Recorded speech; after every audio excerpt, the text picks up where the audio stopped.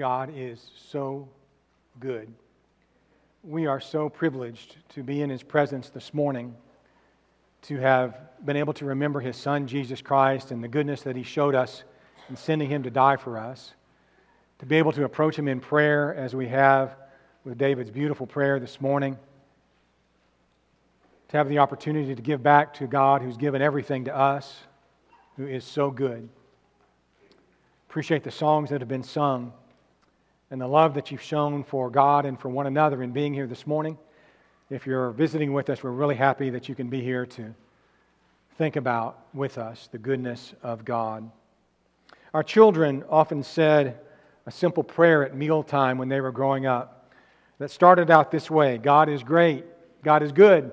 Let us thank Him for our food. Let us thank Him for everything, for every manifestation of His goodness. We have often sung the song we just sang growing up, especially as Micah mentioned, children's song, but really such a powerful song for adults as well. I remember Ken Leach years ago talking about preaching out in Arizona, where most of the members of the congregation out there were retirees. And they began every service singing "God is so good." I thought that was interesting. What a beautiful song for those of every age. My sister is fond of saying, God is good all the time, and all the time God is good. We think about the goodness of God, we talk about the goodness of God. I'm not really sure that we fully appreciate the goodness of God, but it's something that is mentioned so many times in Scripture. There was no way to get all of the verses in this sermon that talk about the goodness of God. But let's start with 3. In Psalm 100 and verse 5, the psalmist says, "The Lord is good. His mercy is everlasting, and His truth endures to all generations." So the Lord is good, and particularly because He's merciful, and He's merciful everlastingly. There is never an end to the mercy of God. And His truth endures forever. There's never an end to the truth of God. We can rely always on His mercy, and we can count always on His truth because He is good. In Psalm 52 and verse 1, the goodness of God endures continually. We are never going to run past the goodness of God. It endures when we fail. It endures when we are not good. Still, God is good. When things don't seem good, God is still good. His goodness endures continually. And in Psalm 31 and verse 19, "Oh, how great is your goodness, which you've laid up for those who fear you, which you've prepared for those who trust you, and in you, in the presence of the sons of men." God is so good. Let's take a look at the goodness of God. And let's assert, first of all, as the Bible does in many places, that God defines goodness. We really don't know what good is apart from God. He is the definition of goodness. We talk about God being love, and He is. He shows us what love is. He shows us what a lot of things are. He's righteous, He's holy. We learn righteousness and holiness from God, but God is the very definition of goodness. Everything God does is good. That's part of being God. He cannot do that which is not good. He is ever and always good in everything that He does. When God created the heavens and the earth, after each day He would observe that His creation was good. When He got to the end of creation in Genesis chapter 1 and verse 31, God saw everything that He had made, and indeed it was very good. Everything God created in the beginning was good. Now, the devil has twisted a lot that God has created and turned good things into bad things. Human beings whom God gave free choice out of His goodness, we have also made a lot that He has made good into that which is bad. That's on us, not Him. And yet, when God created it, from Him, it was good. How do you determine what good is? How do you know what isn't good? God is the standard for goodness, because there is no one ultimately who is good but God. Turn your Bibles with me to Matthew chapter 19. In this familiar passage where this man comes to Jesus, we call him the rich young ruler. He's This story is told in Matthew, Mark, and Luke with a little bit extra information in all three synoptic Gospels. But one came to him in Matthew 19 and verse 16 and said to him, "Good teacher," addressing Jesus, "Good teacher, what good thing shall I do that I may have eternal life?" Good teacher, what good thing shall I do? Jesus begins his answer in a really interesting place, as he often does by answering a question with a question. Why do you call me good? Why are you calling me good? No one is good but God.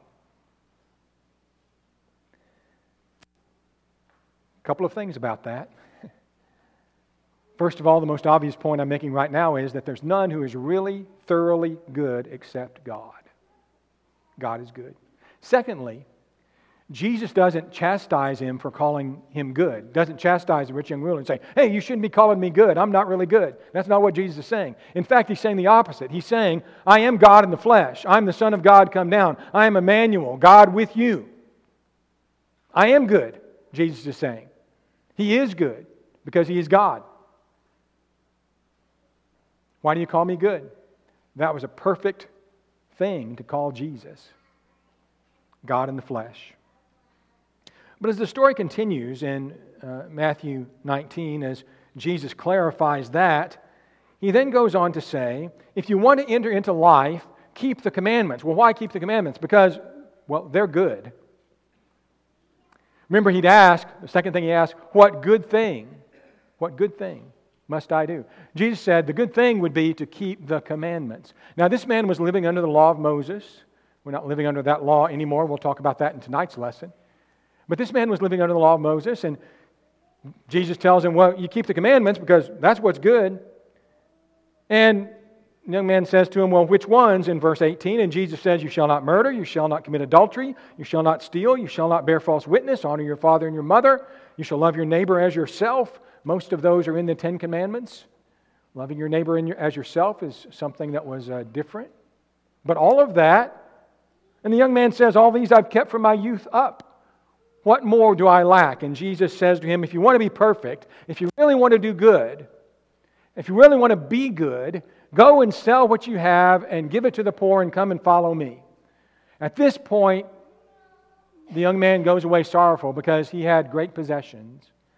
And in fact, apparently, he was possessed by his possessions. Good things can become bad things. Blessings can become curses when we love them more than we love God. When we love them more than we love goodness. Please understand this morning that God is good. He's been good to you. He's been good to everybody in this room. Continues to be good to you. Please don't take the things that He's given you that are good and make idols out of them and make them the most important thing in your life. We had some slides this morning about what the most important thing is, and the most important things are not things. God is good. Jesus wants us to know that. He wanted this man to know that, but the man went away sorrowful. When we look at God, we're looking at someone who defines good character and good behavior. So God is good through and through. He is intrinsically good. It's not just that He possesses goodness, He is goodness. But also, He exhibits goodness. He shows it. He demonstrates it in His behavior. The psalmist puts it really simply. This is said in lots of places in lots of ways, but really simply in Psalm 119 and verse 68, you are good and do good. Talking to God. You are good and you do good. That's God. God demonstrates His goodness in a lot of different ways. We'll just touch on a few things. We couldn't spend all the time if we spent the rest of our lives trying to describe all of the goodness of God. But 3 areas I'd like to look at just briefly that demonstrate the goodness of God. First of all, in natural blessings, the things that we receive day by day, which really come to us from God. Think about Psalm 145 and verse 9. The psalmist says, the Lord is good to all. He's good to everybody. Jesus will say He sends the sun and the rain on the just and the unjust. It doesn't matter how bad you are, God's good to you. He gives you blessings. He gives you life. He gives you what you need for life. In 145 verses 15 and following, as the psalmist continues here, he says, "The eyes of all look expectantly to you." Everybody needs God to bless them with goodness. "The eyes of all look expectantly to you, and you give them their food in due season. You open your hand and satisfy the desire of every living thing." God's not just good to humans, He's good to every living thing. Why the birds don't even have to worry about where their food's coming from, right? A bird never had to build a barn to store its food. The lilies of the field don't have to sew fine garments for themselves, for God clothes the grass of the field, Jesus will say. And even Solomon in all his glory was not arrayed like one beautiful iris. Not even Solomon. So here is God. He is good to all. Every blessing in nature, upon everything that is in nature, is from the hand of God. That's the assertion of the psalmist. Secondly, God is good through His kind interventions. I'd like you to turn over in your Bibles to Psalm 107. We don't have time, again, to look at all of this, but some great thoughts here about the goodness of God and how He helps us when we're in need, how He intervenes in things when they're going bad. This is the goodness of God. God allows free choice out of His goodness, but also He's not going to let that be carried too far a lot of times. He's going to stick His nose in, so to speak. He's going to put His hand in places where it needs to be. So the psalmist begins Psalm 107 by saying, "Give thanks to the Lord, for He is good, and His mercy endures forever," as we've noticed already. Throughout this psalm, though, using Israel, the nation of Israel, as an example, we see His goodness. God rescues from enemies and from calamities. He rescues them mainly from themselves throughout their history. If you go down to verses 8 and 9 of Psalm 107, "Oh, that men would give thanks to the Lord for His goodness, for His wonderful works to the children of men. He satisfies the longing soul and fills the hungry soul with goodness." Who do we thank for our food? It's God. Who do we thank when our needs are satisfied and satiated? It's got to be God who provides all of these things. The psalmist continues on in this text. If you go down to verse 20, "He sent His word and healed those who need healing, delivered them from their destruction. Oh, that men would give thanks to the Lord for His goodness and for His wonderful works." If I ask for a raise of hands this morning, I'm not going to do that, but if I ask everybody to raise their hand who's ever been healed of anything, that would be everybody. Who did that?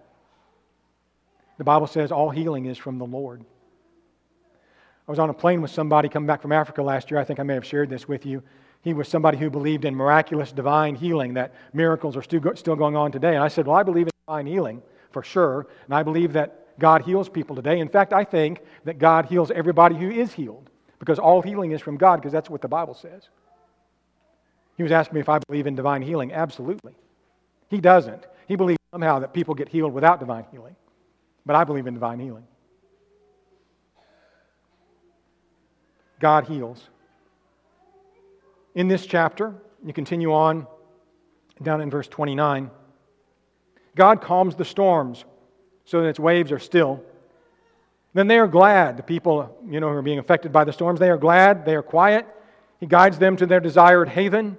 Oh, that men would give thanks to the Lord for His goodness and for His wonderful works to the children of men. Yes, there are storms in this world. There are storms in life. We preached a lesson last Sunday on the radio about the clouds that God allows to come in our lives and the storms that come from those and the floods and the tornadoes and all of that. And yet God blesses us through all of that.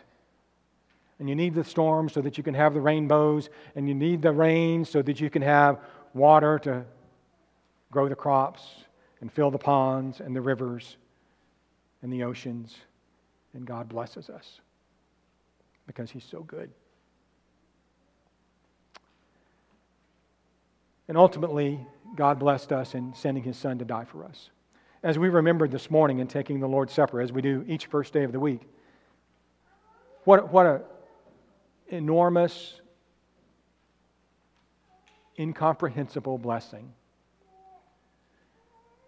that the Son of God would leave the glory of heaven and come to this earth and live the life of a poor Galilean who didn't even have a place to lay his head, and die for us and live forever so that we can live forever.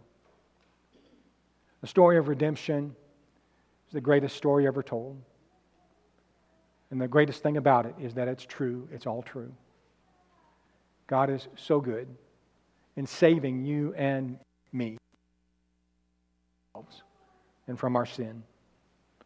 So Paul will write to Titus in Titus chapter 3, among many, many verses we can look at along this line. I'll be reading this from the English Standard Version.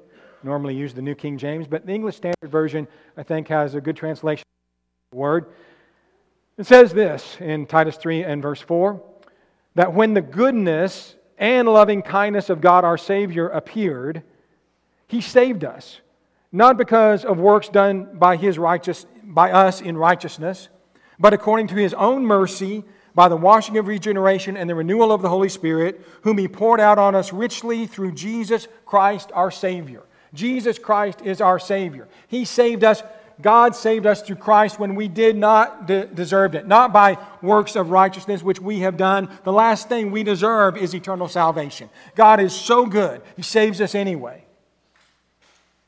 He sends His Son to go through all that His Son went through for us. Our Savior appeared. There's the goodness of God. Our Savior appeared.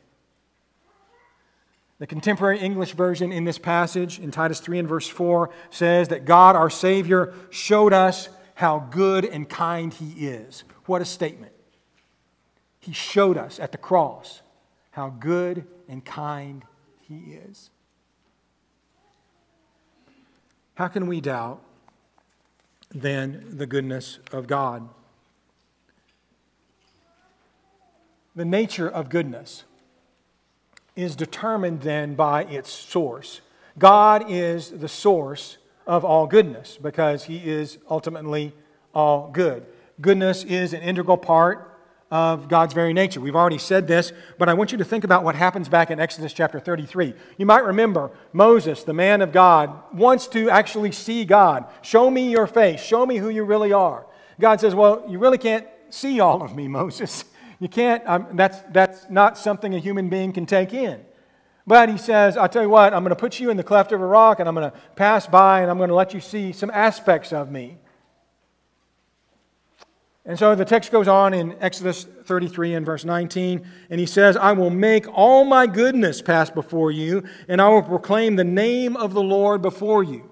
As God lets Moses see Him, He's saying, I'm letting you see all of my goodness because that's my name. That's my identity. A name is your identity, right? Jesus corrected the rich young ruler. None is good but God. Why do you call me good? None is good but God. That's the identity of God. Don't call somebody ultimately good who's not God. God's saying to Moses, I'm showing you who I am, showing you my name, proclaiming my name, and my name is goodness. That's the very nature of God. Anything that is good comes from God. James 1 and verse 17, every good gift and every perfect gift comes down from the Father of lights, with whom is no variation nor shadow that is cast by His turning. God is the giver of every good gift. It doesn't matter how it looks.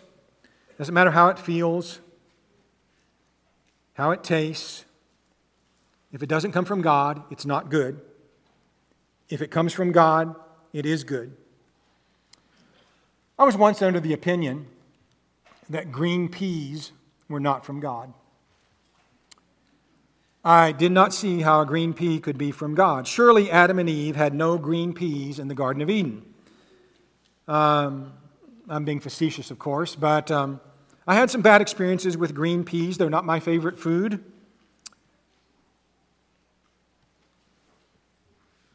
I was made to eat them as a child, mind you, and that's where the bad experiences came from. But the truth is, as much as I hate to admit it, that green peas are good for you, and that green peas are good. And this morning they're even teaching us a lesson, if you don't like them as much as I don't like them, because they're still good. Goodness is not determined by experience, but by source. Your experience does not determine what goodness is. God does. The giver, who is good. I've had a bad experience with peas, but that does not determine whether peas are good or bad. Barbecue chicken tastes good. I believe that barbecue chicken is good. I have a lot of faith in that. But if I eat too much of it, my cholesterol is going to go up. So maybe barbecue chicken isn't good for me. But that my experience doesn't change it. Barbecue chicken's good. God is the source of goodness. Every good thing has God as its source. God only produces what is good. Now again, man can pervert that. Man can change that because God is, in His goodness, has given us free will. You might say, well, God made marijuana, cocaine, allowed alcohol to be produced. Goodness isn't determined by our experience, it's determined by the source. God turns bad things to accomplish good things to those who love Him. And that's the power of His goodness. Let me get this straight with y'all. So God is so good, and His goodness is so powerful that it overwhelms even that which is bad to turn it toward that which comes out good for those who love Him.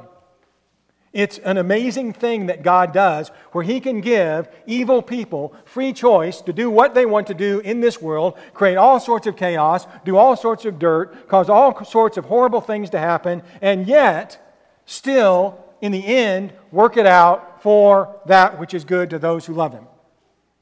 It is astonishing.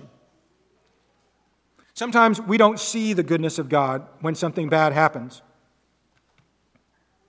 Is God good when there's the tragedy of the Ukraine war or the war in Gaza going on right now, or the murder of innocent school children, or abortion, or you name it? If God is good, why do we have loved ones and friends who are dying of cancer, or COVID, or wasting away with dementia? If God is good, why all of the suffering? We asked this question in a lesson the other day. If God is good, why all the suffering? If God is good. Someone might say, how can there be a God who is good with the tragedy of 9/11? Or how can there be a God who is good when hundreds of thousands were killed by COVID and about 10 million people worldwide every year die miserably of cancer? How can there be a God who is good? Some say, I can't believe there's a God who would allow that if He's good. Let me tell you something. Let's suppose they're right. Let's suppose because of all this bad stuff, there can't be a God who's good. Or if He does exist, He just isn't good, or maybe He doesn't really exist. Let's give that for a minute. Say, okay, you're right. You have still got, once you give that, you've still got millions of dead people, and you have no standard for calling those events either good or bad, except your experience. And your experience doesn't determine what's good or bad. Because your experience, somebody else's experience, all different. There is no good or there is no bad without God. You can get rid of God in your thinking. You still haven't solved the problem. You still haven't solved the problem. But let me tell you something, God can solve the problem. And He does. How do we answer the fact that God is good, yet bad things happen? Remember this first. If it isn't good, then God's not its source. Remember this second. Because God is good, He's allowed a lot of creatures free will to do what they will, and a lot of creatures choose to do bad and turn good things into bad things. Our problem is that we use the wrong standard for goodness. We use our standard, and our standard, as I've just said, won't work. The proof of goodness, again, isn't the experience, it's the source. Nobody likes to get a shot. Sandy went and got a couple of vaccines in her arm this last week, and her arm almost fell off. It was like, what have they done to me? She was sick for 2 days. Nobody likes to get a shot, but they're good. They're good for you. Nobody likes to go to the dentist. Sorry, Caleb.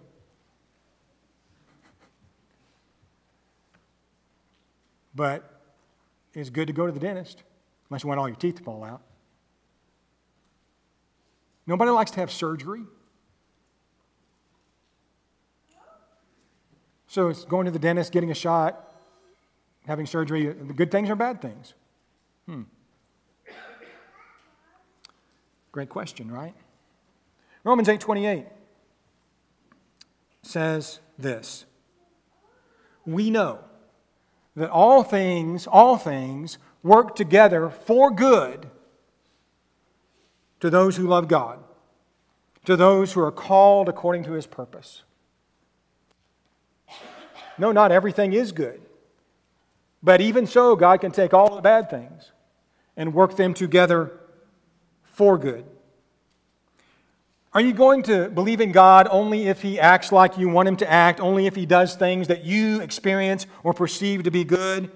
If that's the way it's going to be, you might as well go out here and pick out a log from the river and carve it up and bow down to it, because you're just making your own God. God's only going to be my God if what I experience and what I perceive in my life I decide is good. If that's your attitude, just go make yourself your own God, because that's what you're doing. God is God, and He is good whether we perceive it or not, whether we experience it that way or not. It's part of being who He is. Honestly, if goodness and if God is subject to the judgment of our experiences and opinions, we just become our own God. And that's the way the world is today. The world is today where most people are their own God. They decide what they're going to do and not do, what they perceive to be goodness and evil. People living by their own opinions. I see on Facebook all of the time, young people that used to be walking in the light and serving the Lord, have decided, I'm going to just please myself. I'm living for me. Not for God. Even when things are bad, God is good. Remember the story of Job, of course, who illustrates this probably as well as anybody in human history. Here Job is. He's a wealthy man, has 10 children, 10 beautiful children. He dotes on them. He sacrifices for them. He has all of this wealth, all kinds of flocks and herds and all sorts of things. And in one day, his 10 children are killed by a natural disaster, whirlwind. All of his flocks, all of his wealth is taken away, all of it in one day. Job, who had been living the good life, now has nothing. How does he respond to that? Well, God is now bad? Is that it? God's now bad because I don't have any good stuff? Listen to him. Job 1 and verse 21. Naked I came from my mother's womb, and naked shall I return there. The Lord gave, and the Lord has taken away. Blessed be the name of the Lord. And in all of this, Job did not charge God with evil. You better not charge God with evil. God is the giver of everything you are, everything you have, every breath you breathe. He has given it. He has the right to take it away if He wants to. It's all His. Job knew that. And at the end of the day, God is still good. Blessed be the name of the Lord.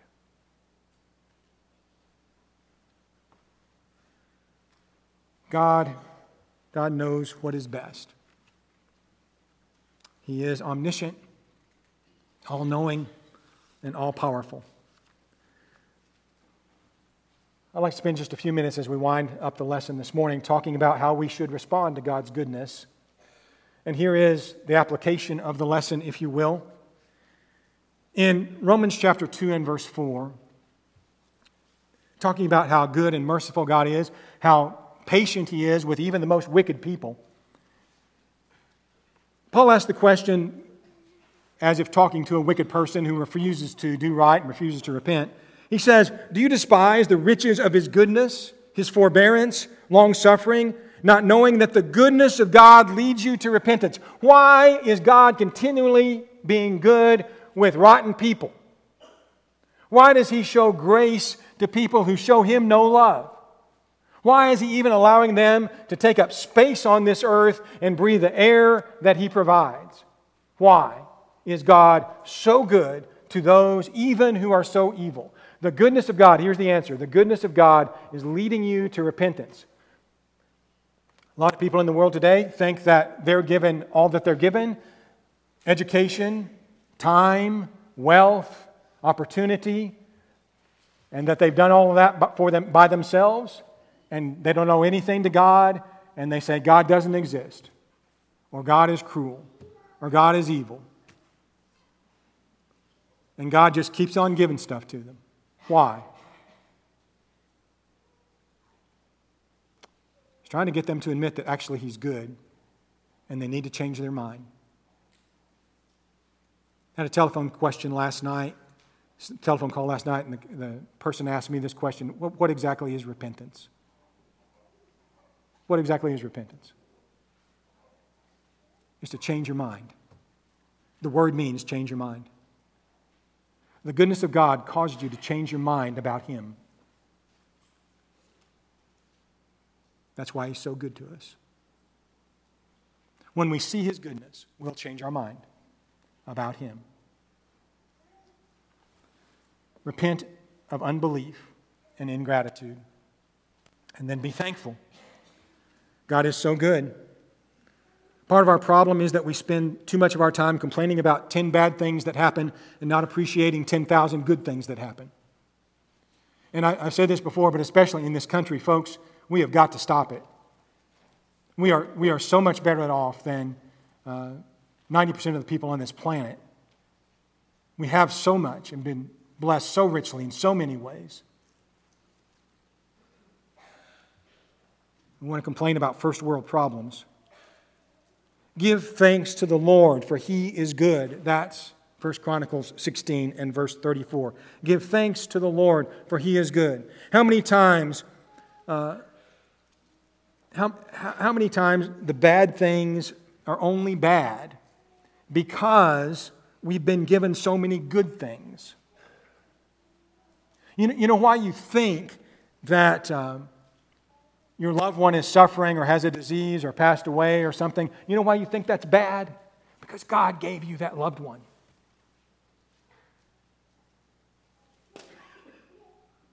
You know why you think it's bad that your health is suffering? Because God gave you health to begin with.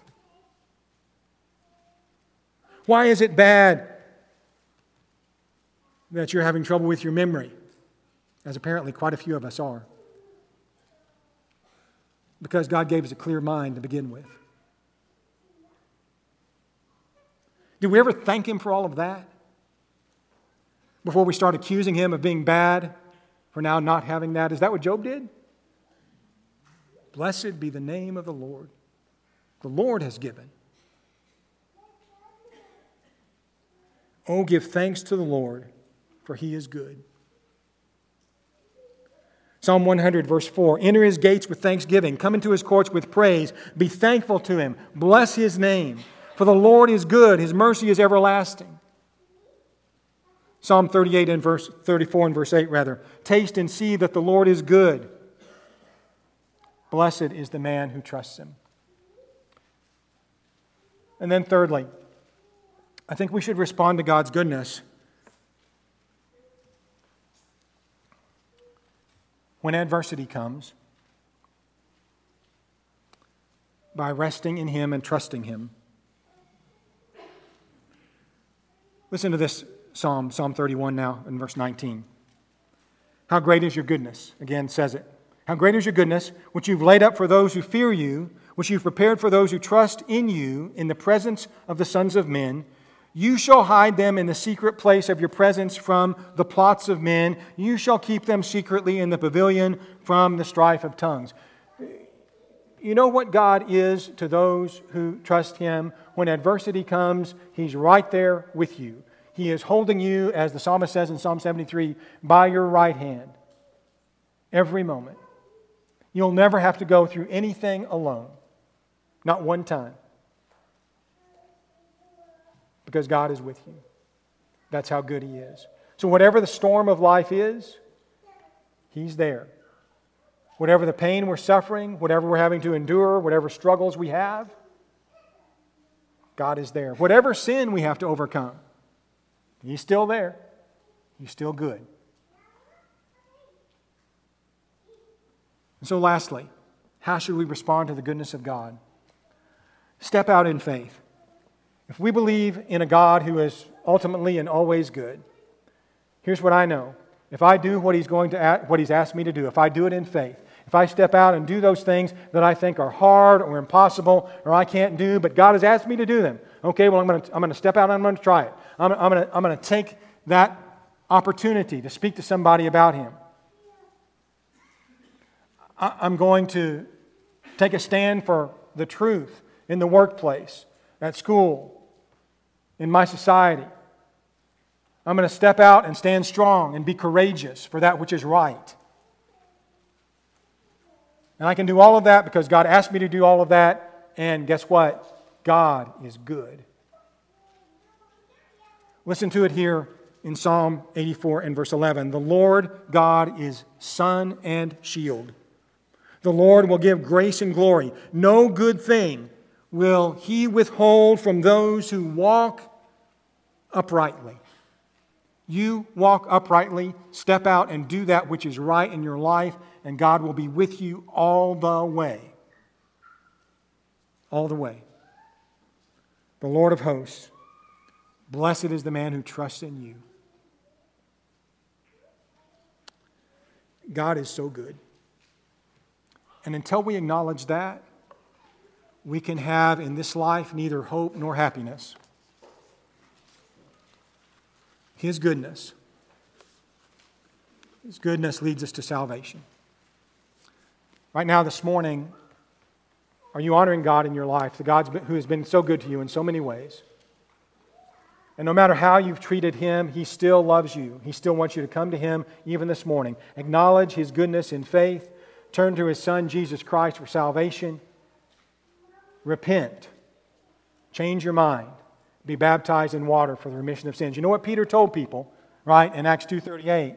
What should we do? What should we do in response to what God has done for us, in response to His goodness? And Peter answered, repent and let every one of you be baptized in the name of Jesus Christ for the remission of your sins. If you need to do that this morning, please come while we stand and while we sing.